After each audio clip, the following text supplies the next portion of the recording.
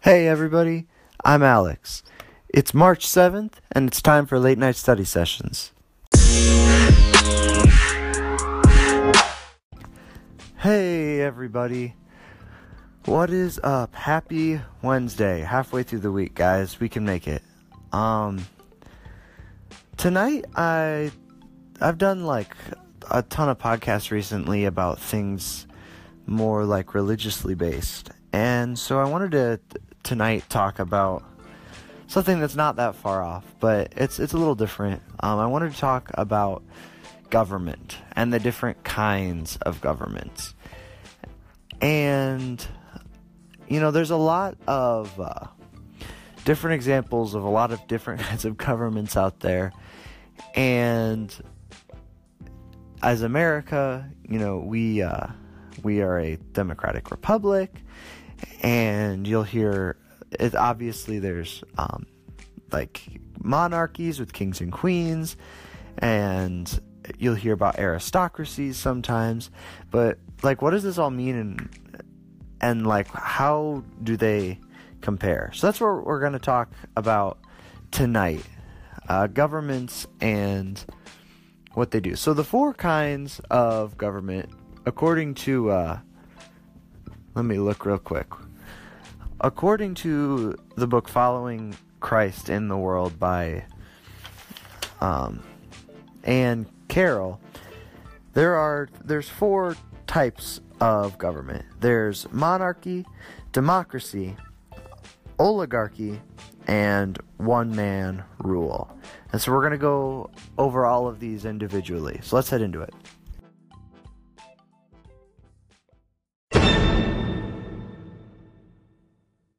So the first form of government we're going to talk about is monarchy.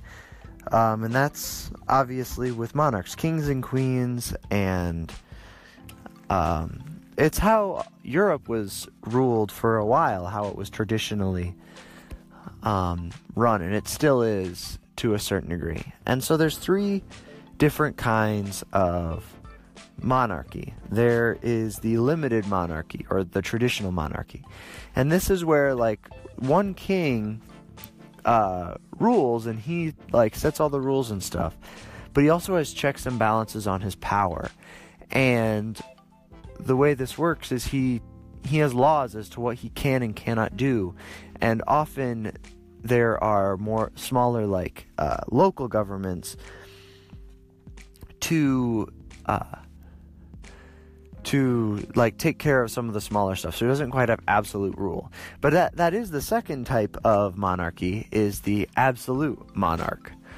And this can be seen in some of the earlier forms of monarchy, like the before the Magna Carta, England was ruled by an absolute monarch, I believe, where there's no limits to his power, and he can just choose to do anything and everything that he desires. And you could probably see how that would lead itself to some issues if you ever had a bad king. But then the third kind of monarchy is the figurehead. And that's where, in reality, like, you have a king, but he doesn't actually do a whole lot for the country. He represents the nation, but that's about it. I once heard it said that he reigned, that the king in England reigns but does not rule. So he doesn't actually have a big part in like the rule-making process. All of that is handled in lower levels. And so what are some advantages and disadvantages of democracy? Well, one of the advantages to not democracy, we're going to get to that later. Monarchy. The big advantages and disadvantages of monarchy, they're the same. One of its biggest advantages is also one of its biggest disadvantages. And that's that the king generally is, he's not reliant on the people for his rule. And what I mean by that is, like, he doesn't need to go up for re-election as long as he's somewhat popular and he has control of the army, like, he doesn't really need to worry about it. And so that can be good, because it often means that he doesn't succumb to popular voice when they call for something bad. Often the public will ask for something that really isn't very good for themselves, and if you have a good king, he can make a lot of very good laws that maybe would be very difficult to pass if it came up to a vote every time. That's also more costly. However, it also sometimes can mean that the king, he has too much power and he can dominate his country. Thus, you have the limited monarchy, where you're trying to prevent bad kings from doing as much damage. But sometimes that can also... But sometimes... Well, never mind.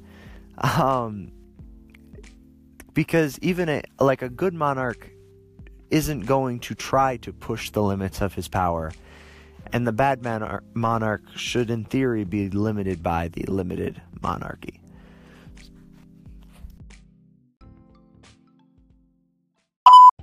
Now, the next kind of government is the democracy, and that's where obviously things are decided through elections. And there's two different ways in which a democracy can be run. First, there's the so-called pure democracy. Now, that's like Athens, or what most people think of when they think of a democracy, where everything is put up to a vote. There's no specific person in charge. It's just everybody votes for everything, and it's a group decision regardless. But then there's also the republic, which is actually what America is. We're not a pure democracy. We're a democratic republic. And what that means is that the people elect leaders who then make the rules themselves. And so the American government is something to get into at a different time, but that's essentially what a democracy is. And like a republic, where you vote for leaders who then make the decisions. And so you're not directly making the decisions, you're indirectly making them as a people. And the strength here is that the people are able to choose how they are ruled, and thus they're able to make many decisions that maybe wouldn't be made correctly by somebody who wasn't aware of how the citizens were feeling. However, the weakness with the democracy is that in a pure democracy, the voice of the people is not always what's best. People can make bad decisions and not be too smart about it. Or with a republic, you can elect bad men, or the people that you elect can be tend to try to work too hard to please the people and not work hard enough at just doing the right thing. And so, living in America, people often say that the democracy is the most perfect form of government, and that's not actually true. It's good, but that's not actually a good plan for every nation, because as far as the customs and the mindset and the attitude of each country, a democracy doesn't always work. And a democracy has flaws just like every other form of government.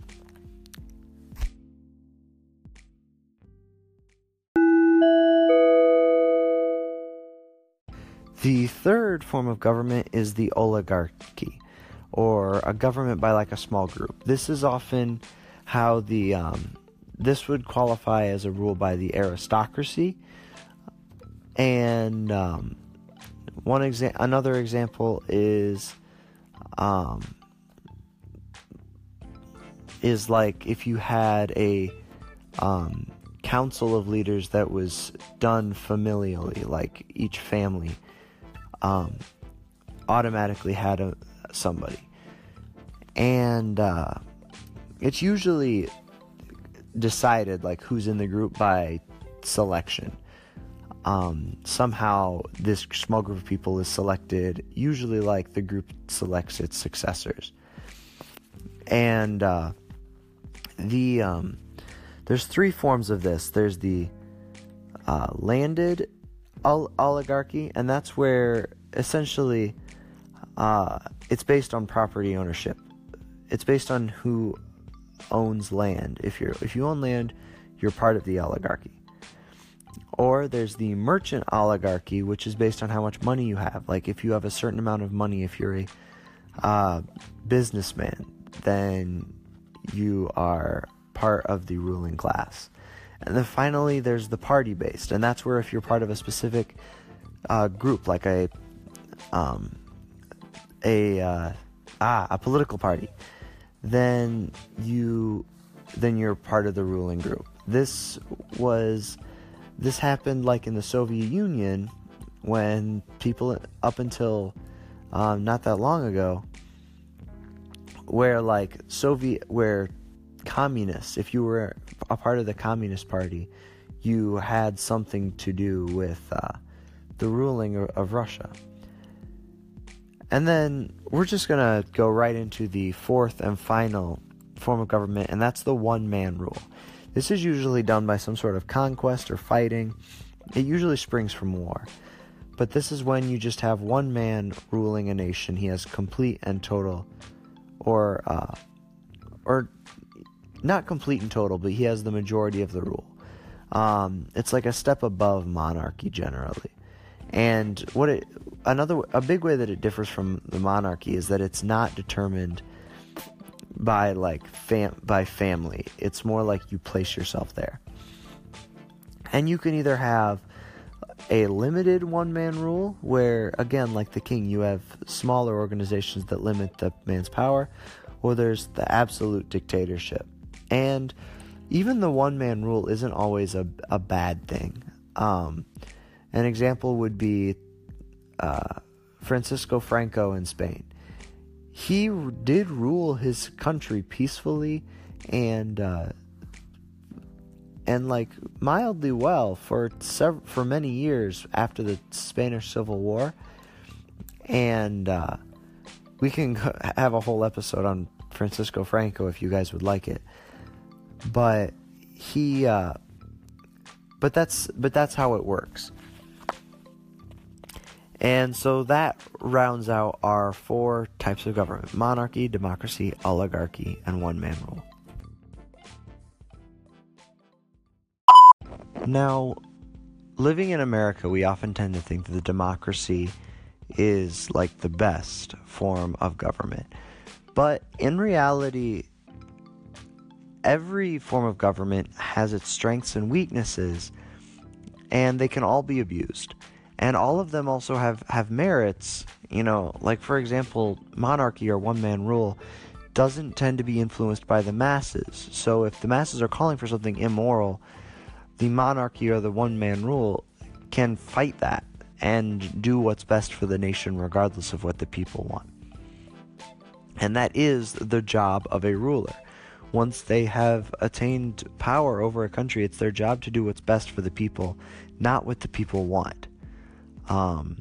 And again, like in America, that's a really weird thing to think about, but that's their responsibility. And if the people are wrong about what's best for them, then they're wrong. And a politician is actually obligated to go against what the people ask for if what they're asking for is immoral or imprudent. So that's just what I have to say about government. The book I used, I just want to quickly cite my source, is Following Christ in the World by Ann W. Carroll. It's from Seton Press, and it was published in 2014. But it's a good book. If you want, you should definitely check it out, because it's a school textbook, but it's really good reading, and so do check that out. But other than that, I will talk to you guys later. Tomorrow we do not have Edge because we are going on a retreat this weekend. Woohoo! So I will probably not do a podcast tomorrow. However, I will we'll see what happens, but I will try to do a special episode on Monday of Adventures in Middle School Youth Group Retreat Edition. So I will talk to you guys on Monday, and until then, good luck with your homework, and God bless. Good night, everybody.